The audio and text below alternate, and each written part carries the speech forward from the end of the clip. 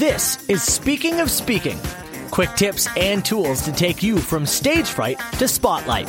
This podcast gives you an inside look from the world of public speaking and the speaking secrets you need to be bold from the stage, no matter what business you're in.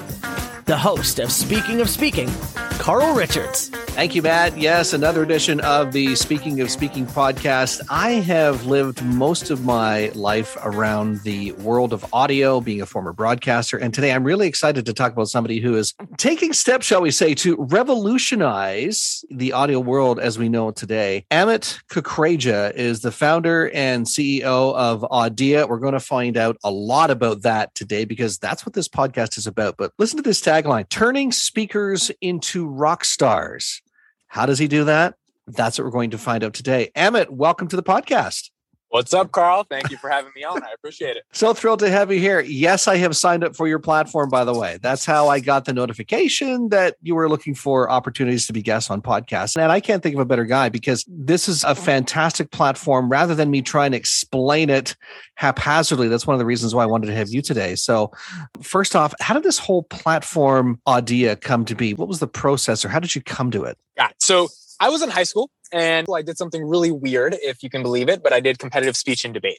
So while I was doing speech and debate in high school, I was honing myself to understand the art of spoken word. And I ended up getting pretty good at it. So by the end of my senior year, I was one of the top 3 public speakers in Europe. I was one of 9 people on the national USA debate team. So we got to travel across the world internationally and represent the States.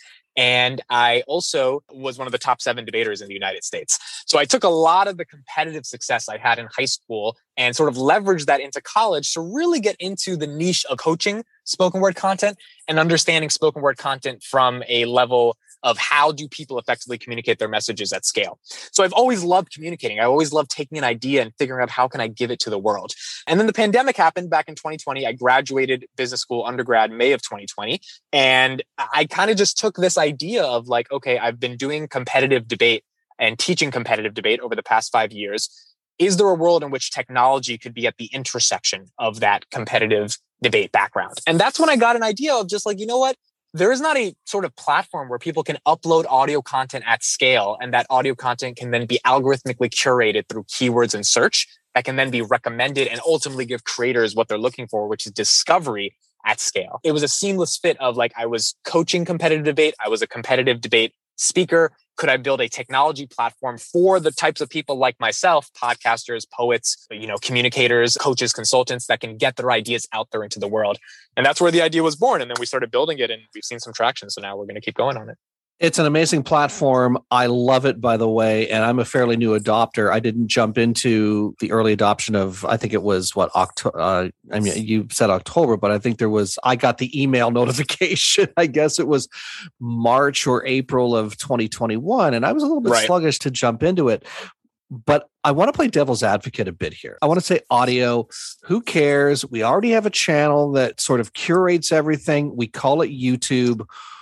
Why do we need another one that's audio only? The thing about YouTube that's really interesting is that they process 500 hours of video per minute. So there's 725,000 hours of video uploaded to the platform per day, which means YouTube has a big responsibility, which is how do we recommend videos to people that they want to watch that keeps them on the platform, that also their sort of fiduciary commitment gets them to see advertisements within those videos, which means the number one goal that YouTube's doing from a content curation optimization perspective is getting a video that you're going to click on and consume, which will allow you to stay on the platform. I do know that they're getting into audio and they're doing a lot of things for audio. I just think the riches are found in niches right now. And if we can take a subset of YouTube, which is all the audio content that is uploaded there, podcasts, things of that nature, TED Talks, all those types of things, and take that subset and really brand it into a platform in and of itself that is solely focused on giving keyword search and discoverability to people that are only communicating via audio and don't have to deal with the billion hours of video that's enticing for people to click on while they're on the platform, then I think there is a world in which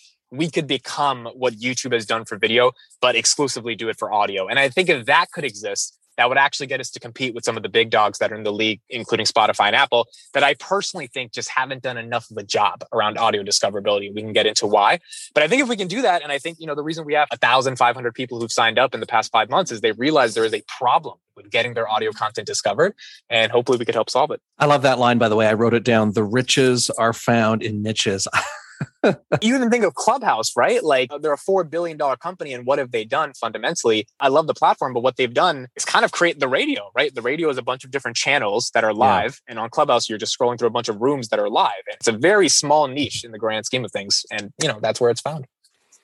You mentioned something about the podcasting platforms as they exist right now. You mentioned Spotify and Apple, and there are others, of course. But once you've launched a podcast, it's very hard. It takes a lot of marketing, unless you're a big name like an Oprah Winfrey or a John Assaraf or somebody like that, to get your content the traction it deserves. How is Audia going to make it easier? Yeah, I think that's a really important question. So here's the problem. And you sort of mentioned it, right? It is incredibly difficult to start marketing the podcast once you create it. And the reason for this is because I think it's very important for your listeners to sort of understand how the podcast marketing ecosystem operates. There is hosting service which distributes the podcast audio file. So you have Buzzsprout, Anchor. There's like a ton of different hosting services. So a podcaster drops the audio file inside of that hosting service, and then the hosting service distributes it through a decentralized RSS model. It's been the industry standard for the past 10, 15 years to all of the podcast distributors. Spotify and Apple, obviously the biggest, but there's a ton of others. What that has done functionally is not create a network effect, which for those who don't understand that terminology, a network effect is a supply and demand content sharing platform at scale in which users upload content to the platform and then consumers come to consume that content from that platform. What it has functionally done instead is create Spotify and Apple as pseudo middlemen for the audio files, just like literal platforms that host it because they have sourced it from these decentralized RSS feeds, which in turn does two things. A, it gives Spotify and Apple all the audio in the world, right? They don't need to say upload to Spotify. They just source it, right? They just get it. Kind of like Google. It just gets the information from the web. Right. But the problem is they can't recommend it.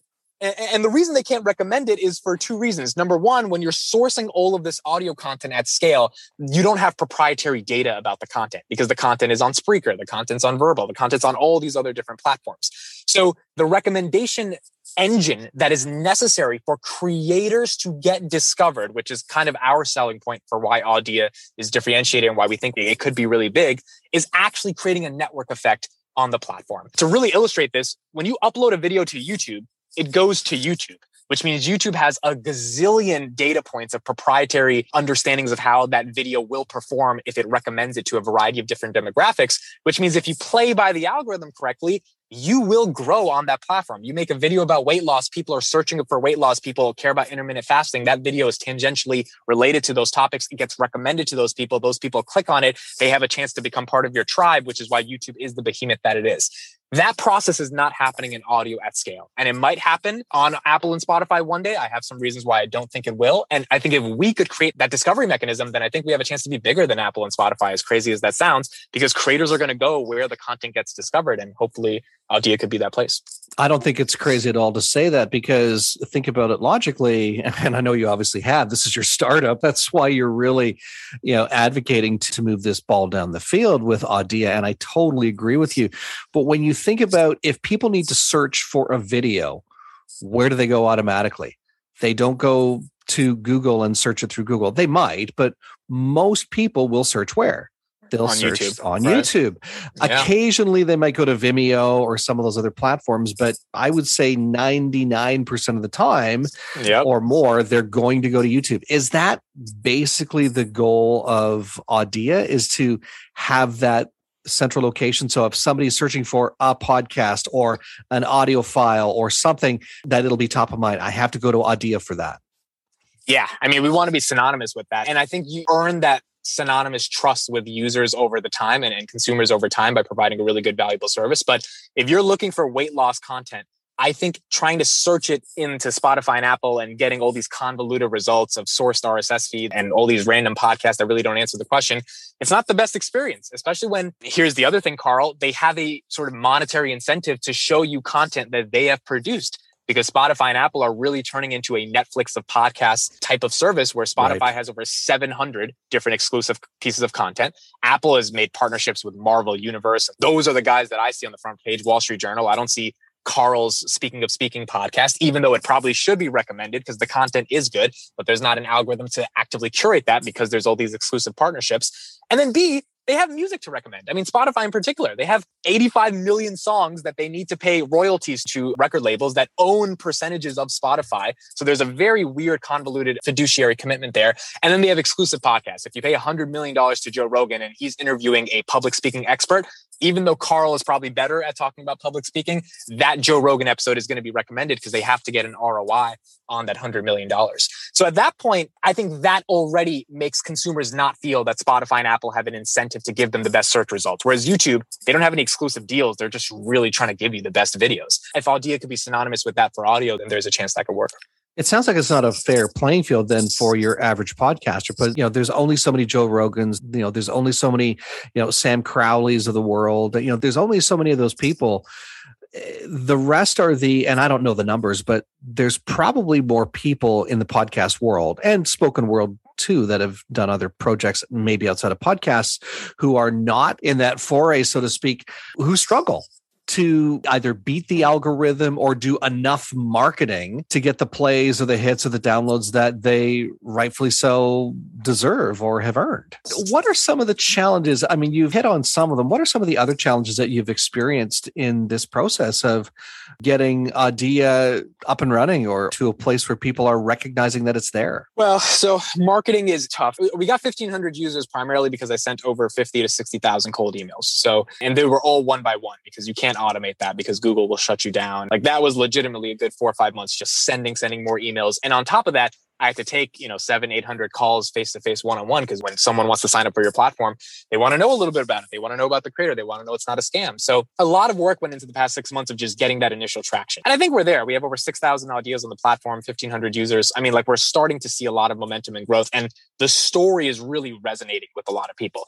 The question becomes, how do you get the world to care, right? How do you get the people who use Spotify every day to care? How do you get the people who are not posting here when we know if we had a bullhorn, we could yell it out to 20,000 people that were all in the podcasting world? I have no doubt at least, 95% of them would at least try it because they see the value and the potential just from an idea perspective. So marketing is the biggest challenge. And it is a challenge every day that makes me question a lot of things emotionally because it's hard when you've built something really good and no one knows about it. And it's deep struggles that I have to go through every day, just trying to figure out how to wake up every morning and figure out more ideas. But it's also the only challenge that really matters because what else would I be doing? Like get some job that I don't care about and, work and not have any purpose in it. So it's a very difficult thing to do, but I think because it is so purposeful, it's a challenge that you got to take a couple of hours off and get back into it and see what you can do.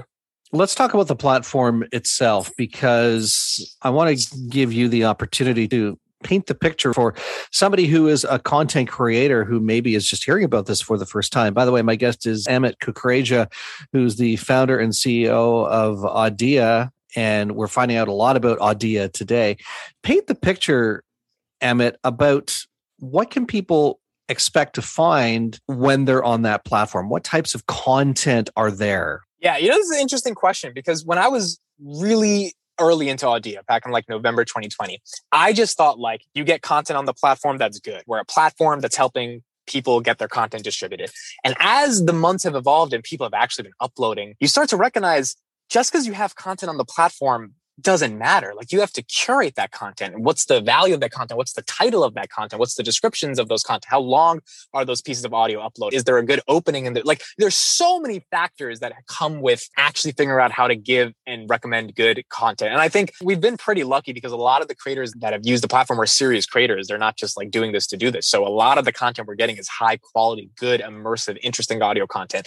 We have stuff from public speaking experts to drama, audio fiction plays, to motivational entrepreneurship, self-development stuff, to like, we got to get a little raunchy. We have sex doctors on the platform talking about how to increase your love life. We have podcasts that have analyzed history. I mean, we have so much stuff that's on the platform. And the beautiful thing is the Audias that are uploaded to the platform, they don't feel like podcasts, like episode 53, blah, blah, blah. They feel like just these ideas, almost like an article that you see with a thumbnail and a title and a headline and a picture, and you click on it to read the article, or you click on the video to watch the video. You click on the Audia to listen to the Audia. It doesn't feel like it's in some feed of an RSS that you have to go and find because you saw an ad for it. It's just recommended to you, and these unique, interesting titles are recommended. So we got a lot of interesting stuff on the platform, and now we're just trying to grow it and figure out how to recommend it. There's a lot of different niches, over 6,000 pieces of content. So there are pieces of content that are audio clips, but then there are also pieces of content that are full podcast episodes in some cases then. Yep.